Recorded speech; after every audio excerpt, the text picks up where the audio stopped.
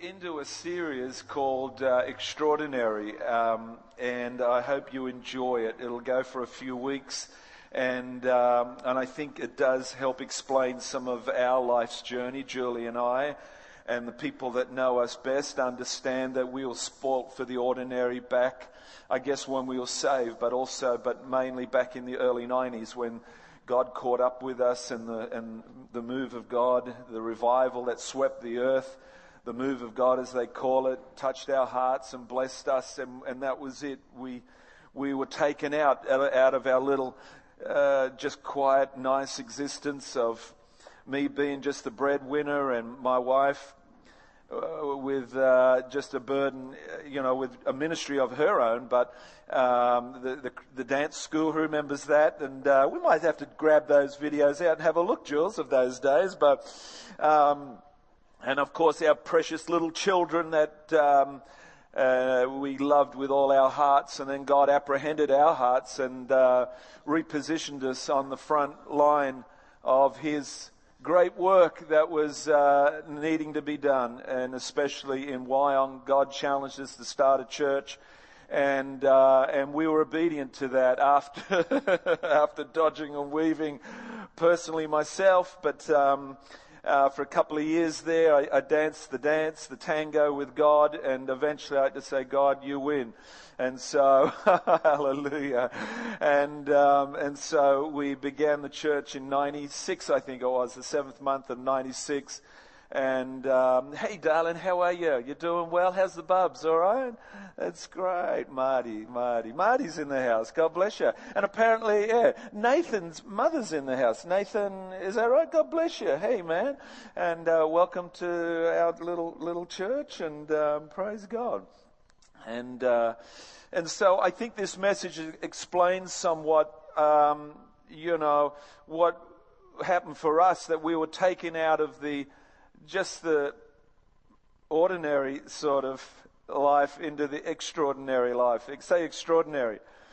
And so this message is it's very dear to my heart.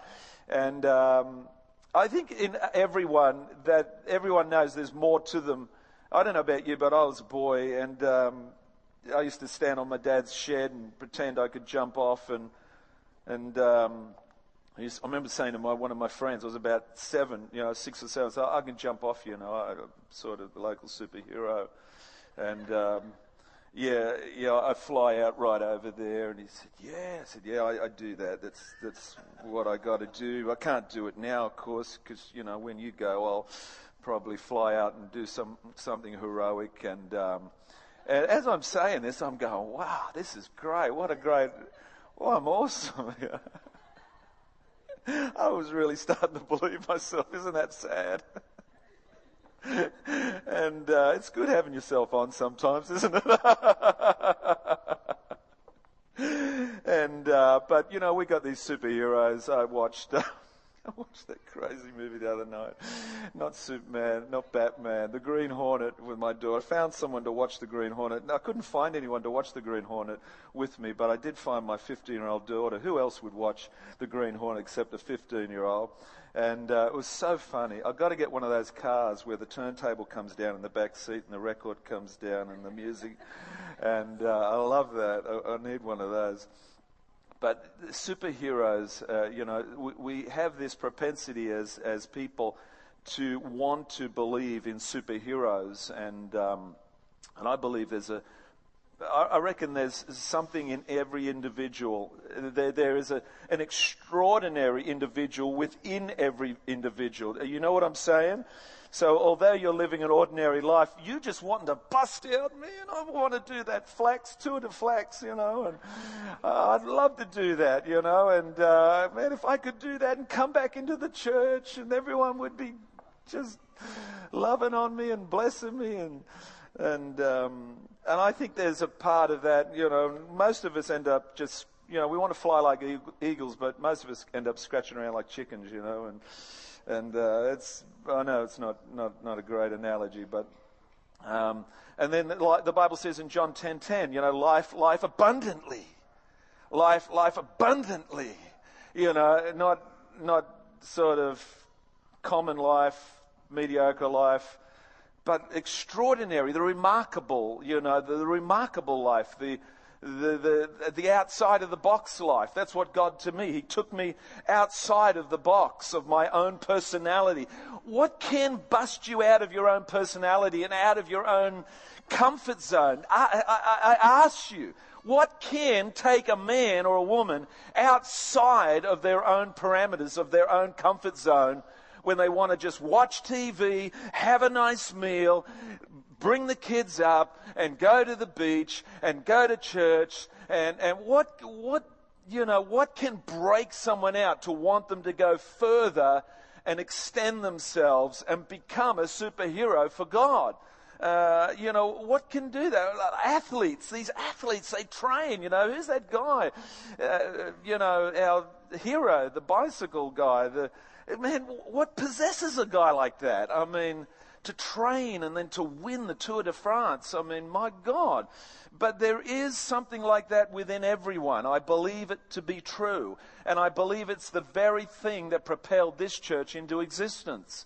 I believe it was the extraordinary life that God had for Julie and Phil. I believe it was not a common life, that the Lord had purpose for Julie and Phil to be married and to live life. And it's the Father's heart for you to be absolutely, I just love my kids when they excel and they do well at school, or they've done some physical feat, and or Jesse, I remember the whole school comes second in the Stedfords, the Gosford Christian schools, their first time they went into it, and this was like a long shot. These guys go in and they perform, what was it?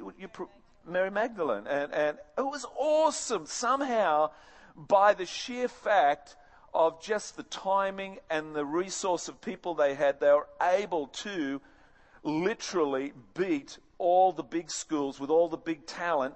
And here comes Gosford Christian, It's like this mule, It's like, hang on, here we come. And literally, they came second in the state. And my daughter was was Mary Magdalene.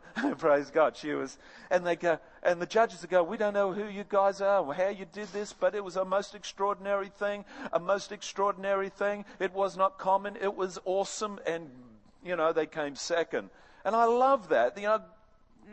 That's what God wants for each and every one of us. So I think we need to be challenged by this message. I think the Holy Spirit is continually bringing us to the edge at times. He brings us to the edge to launch ourselves into the deep. It's the Word of God. You read the Word of God. How can you not read the Word of God and not be brought to a place where you want to, really, take stock of yourself and do something for God? Help me, That's what it's about, You don't read the Bible and say, oh, this is great. This helps me live just such a pleasant, quiet, nice life. Gee, the story of Joshua. Gee, that helps me live just such a domesticated, nice, quiet life. Thank you, Josh. Thank you, Moses. Thank you, Ezekiel. Thank you for lying on your side for a year and a half and getting. No, every time I read the Bible, and the Bible says in Acts chapter 2 that Jesus was known for signs and wonders and miracles, and he was, he's our hero, he's our role model, and I believe, there is still, churches out there doing that. Bill Johnson's ministry is known for healings and miracles and signs and wonders, and that's what we want. I don't want a domesticated life. I don't want to lead a church that's domesticated, just coming out on Sunday and just, worshiping God and nothing's happening in between. You know what I'm saying? Am I speaking to the chosen frozen, or am I speaking to the anointed, Holy Ghost motivated, Spirit-filled, born again, on fire, gun tooting, preaching? Come on. I haven't been preaching for 5 weeks, so watch out, man. I'm ready to do some damage to the kingdom of darkness. You know what I'm saying? It's an extraordinary life that God wants for you. What is it that possesses Andrew Flaxman to want to train and go on this tour? They're coming out from Sydney, I believe. The C3 guys are coming out from Sydney. They're coming to the Central Coast riding their bikes. And then Andrew's going to join them here, and he's going to pursue and follow them. And I don't know, Gail's going to hide him in a boot for at times, And no cheating, that's right. And somehow Andrew's going to do it because he just knows he's born for the extraordinary. And I don't know about you, but that's why we birthed the church, because it was an extraordinary feat, but we were in for it. We believed it, that God could do it. If he's for us, who can be against us? We're more than conquerors. You know, that sort of stuff that we used to get preached to about, and we really believe that we could do this. We could take our little family outside of the conventions of just the nice life into the furnace and into the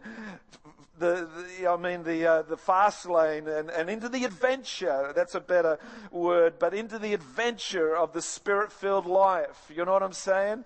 And it is an adventure, man. There's pitfalls and there's chasms and there's valleys and there's mountains Andrew, and there's flat tires, Andrew, but seemingly the person is more satisfied for doing that rather than living in the context of their own personality and their own flesh and their own soul, which would have you dumb down your adventure in life. I don't want to dumb God down. I don't want to dumb him down. Yeah, God, we know you're signs and wonders, God, but look, please leave me out of it.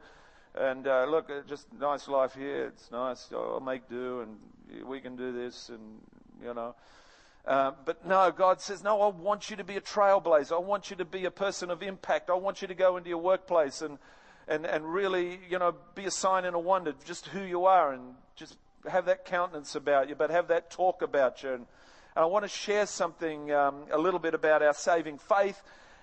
I want to go into the series next week properly, but today I want to give you some personal journey stuff. Is that cool? Let's give the Lord a hand right there. Amen. Woo! It goes like this. I guess John Bevere says it like this. I see a generation comprised of all ages, inclusive of men and women, awakening to the extraordinary qualities hidden within. The power to accomplish remarkable feats and live an exceptional life is not defined by an individual's family, education, or occupation. It's a disposition of the heart. Say disposition of the heart. Unless it's suppressed, there is an innate desire to rise above the norm. I encourage you to step into the unknown, embrace the divine empowerment.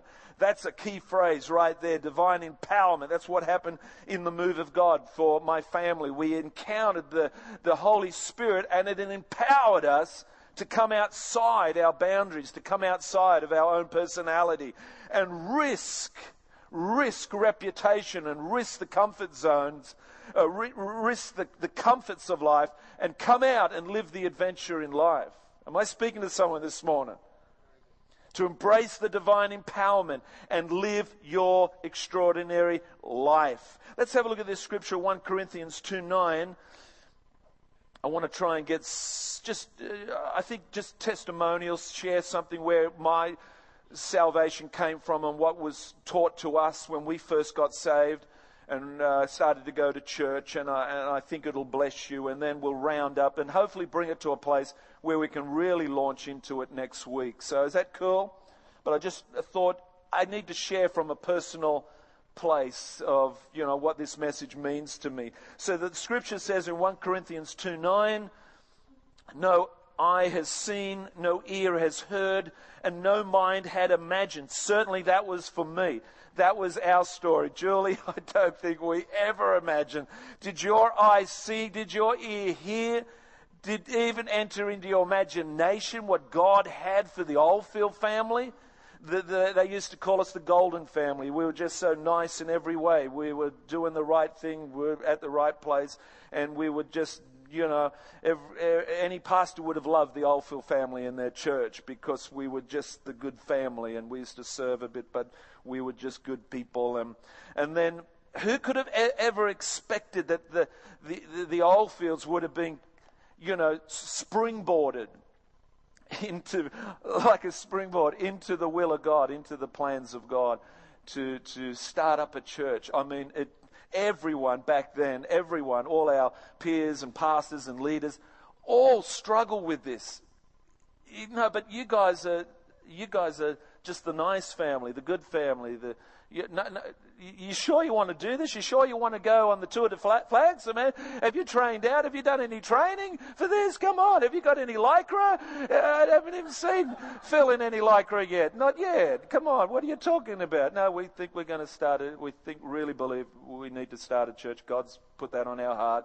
And he said, well, you better get yourself a helmet, man. I'm telling you, it's rough out there. Yeah. God has prepared for those who love him. Some people think that scripture might be just for the hereafter in heaven, but it's really for the here and now. Amen. So verse 10 says, but we know these things because God has revealed them to us by His Spirit. I'm telling you, I could stop there and preach for 4 days about that. The Holy Spirit illuminates and reveals to you your greater life, your bigger life. Say bigger life. You have a bigger life. Peter, you're going to get married again. Guess what? You're going to have a bigger life. Some people are going to have kids here. Jonathan and Bree and Luke and Tash.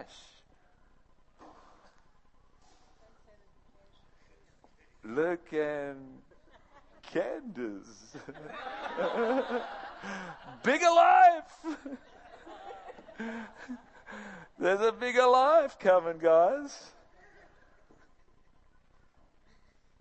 Paul, he gets this huge download about the church, and he sees what eye hasn't seen. He hears what ear hasn't heard.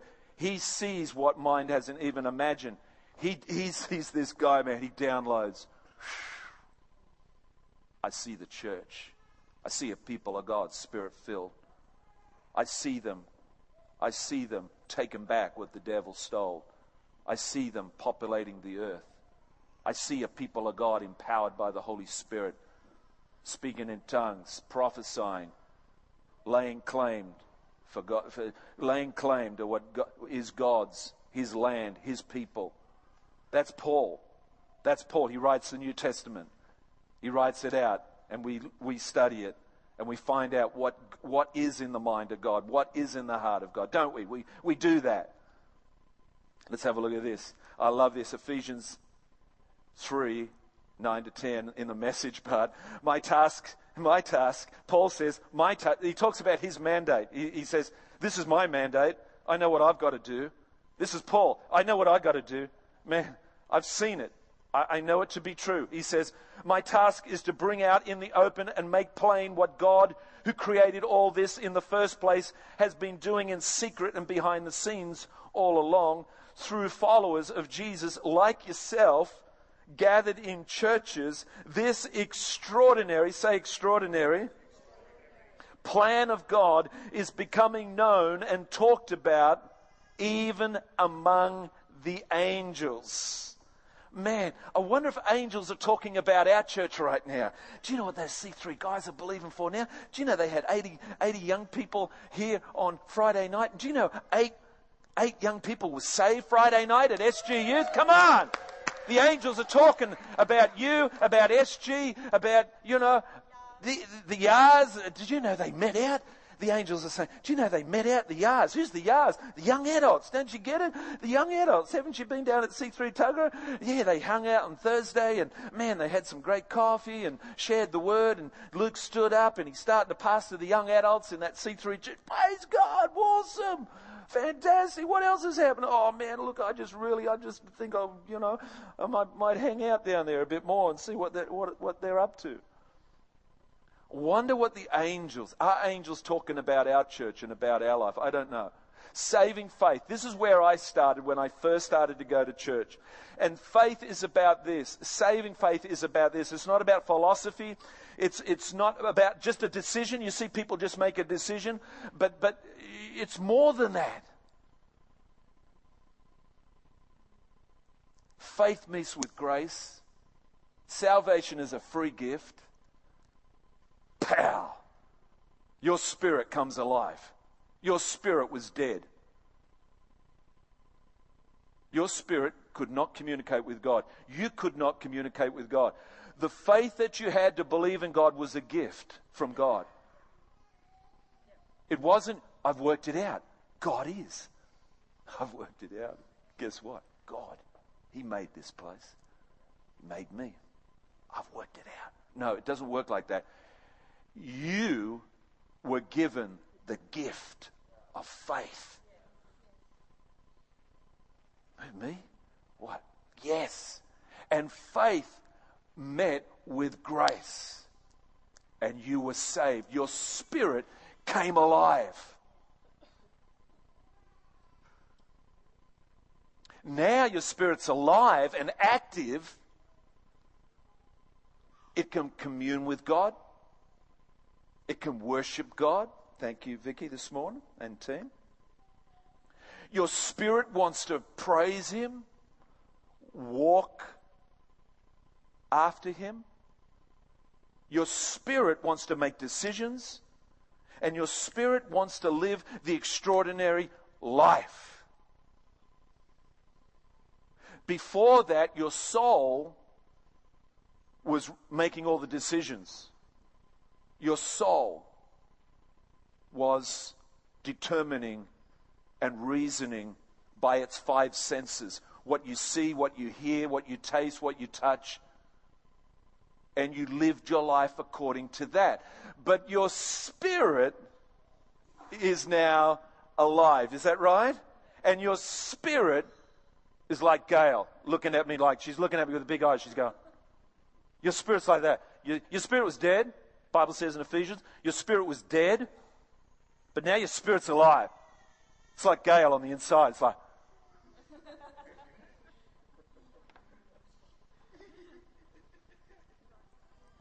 let me at it, let me at it. Let me at it. Extraordinary life. That's for me. That's for me. Come on. That's for me. Your spirit doesn't go, oh, planet Earth. Oh, great. Fantastic. Why'd you wake me up for? No, your spirit is unbridled. It's impassioned. It's on fire. It loves God. It loves God. But your soul, if you continue to allow it to have its way, it will dumb that down. It will say, Spirit, no, you're not going out tonight. You're not going to drive. You're not going to do. You're not going to be. You're not going to say. You're not going to serve on the worship. You're not going to do that. You're not going to give your tithe. You're not going to. You're not going to go to church tonight. You're not going to witness to your friend at work. You have to go be with that person every week, week in, week out. That'll be shameful and embarrassing. You're not going to do that. You're just going to be a secret Christian, aren't you? That's right. No, your spirit wants to cause havoc. Wants to turn the known world upside down. Your spirit. The early Christians were known. They were known as an extraordinary people and doing great exploits, but saving and healing and turning whole cities over. Your spirit is so wanting to rock. Is that true? Do you feel that? Do you believe that? But if you let your personality and let your soul govern you, you will be restricted to your own personality. Some of the things that I learned personally with stuff like this, committing your life to God. This is saving faith. This is just basic faith. And I will top it off with just a point at the end, because I'm going to have to just cut to the chase. These are some of the basic things that I grew up out of. And this is what was taught to me when I first started to go to church. Committing your life to God. This is basic saving faith. Psalm 37 verse 5, commit your way to the Lord, trust in Him and He will do this. Is that right? Believing in Jesus, John 3:15, that everyone who believes in Him may have eternal life. Who believes in that? Becoming obedient from the heart. It's a hard issue. It's a hard issue. It's a heart thing, this whole salvation and Christian walk. Romans 6:17, but thanks be to God that though you used to be slaves to sin, you wholeheartedly obeyed the form of teaching to which you were entrusted, I think. Believing in your heart, Romans 10:9, that if you confess with your mouth Jesus is Lord and believe in your heart, there's a confession of the mouth. Okay, let's pull up there. One of the key things when you learn at the start is of your spoken word, the confession of your mouth. What you say is all powerful in the Christian walk. What you say and loose from your mouth is one of the key number one lessons of the Christian walk. Is that true? So one of the things I was taught as a young believer was what I say, what I confess is going to happen. We had this thing in the 80s that if you agreed that you were sick, I mean, this is a little bit over the top, but if you were sick and said, I am sick, we would have people back then say, remember Marie said, don't confess that, you're not sick. You know, if you confess it and if you agree to it, but no, it's actually okay to admit that you are ailing, challenged, but to harp on about it and to glorify it, that could be another thing. And to just keep saying it, nagging it. I'm sick. Oh, guess what? I'm sick again. Praise God. You know, people just sometimes just, you know, a hypochondriac would be like that. Just say, guess what, man? I had my kidney out last week and it looks like I've got to have my gallbladder out. That's brilliant. Wow, praise God. I've never had a gallbladder out before. Jeez. You know, they just love talking about that stuff. But one of the things, you confess with your mouth by faith your life, your world, your destiny. You confess. Andrew's up here using the opportunity in the giving message to say, I'm going to do this. I'm going to ride this. This is going to happen, guys. And I like that about him. Praise God. Believing the Bible to be the Word of God was another conviction that was built into me. 2 Timothy 3:16. All Scripture is God-breathed and is useful for teaching, rebuking, correcting, and training in righteousness. If you want your life to be propositioned out of the box and into the extraordinary life, read the Bible. Read the Word. That's going to do it to you every time. You know, that's going to do it to you every time. Read the Bible. Read the Word. It's going to recontextualize your life. I believe there's people that by the time they even get to Thursday or Friday, they've lost even the notion of church or even the idea of church. Do I go to church? Do I really go to church? Boy, you know, I mean, you know, it's crazy how some people just lose their whole perspective because they don't read their Bible daily. And they go, am I a Christian? That's right, I'm a Christian. You know what I'm saying? Hey, I got one of those. What, a Bible? Yeah, I got a Bible too, man. No, you got to, every day, it's an everyday lifestyle, 24/7 now with Jesus. Every day you need to read the Bible. The other thing that was put into me was putting your trust in God. Hebrews 2:13, I will put my trust in Him. I will put my trust in Him for everything. I'll put my trust in Him to look after my kids, provide for my kids, bless my home and bless my wife, and to keep my life alive and well and prospering. I trust in God. In God I trust. Do you know what I'm saying? That was a deep conviction that went deep down in my life. I don't trust in the economy. I don't trust in the Dow Jones. How many? $60 billion we lost off the stock market. I don't trust the stock market. I don't trust I trust in God. In God we trust. In God we trust. We trust God for all that we do. And the other thing that became a conviction a little bit later, inviting Jesus to take His rightful place in your life. Revelations 3:20. Here I am. I stand at the door and knock, and if anyone hears my voice and opens the door, I will come in and eat with him and he with me. Now, what does that scripture mean? I think this scripture means this. It's meaning like, hey, it's like you got saved, and about 2 weeks later, it's like, who's that? You expecting anyone? Jules? Thought we were going to have a quiet night tonight. Man, I was watching this show. Okay, let's get up. Jesus. Jules, Jesus here. Yes, Lord. Do we pay our tithes, darling? Yeah. Yeah. Everything all right? Well, what's happening? Yeah, just sort of come in and got some pizzas here, and I just thought we'd chill out for a while. And heard you got saved. And Julie's scurrying around, she's cleaning up, turn the TV off, and come in, Lord. The kids are going. Woo! And then I believe that scripture is about intimacy. I honestly believe it's about introducing the Lord God, the Lord Jesus, your friend and mine, the personable nature of Jesus, your master, your shepherd. You are the sheep. He's your master. We're his servants. He's the Lord. We're his people. You know, he's God. He's the creator. He's Jesus. Amen? And he comes to your world. He comes to your door of your home. And can I come in and share some of my plans and purposes and destiny with the Oldfield family? Kids are invited too. Wow. Yeah. Wow. Is that right, Lord? You want to start a church in Wyong? Whew. And so who's gonna be the pastor? Who's gonna do that? Is that going to be one of those Bible college students I went to Bible college with? John Marks, Rima FM, Jumbo, or one of those guys? They're good. Yeah, I'll be there. Set up the chairs. And what are you saying, Lord? What are you saying? What would you say again?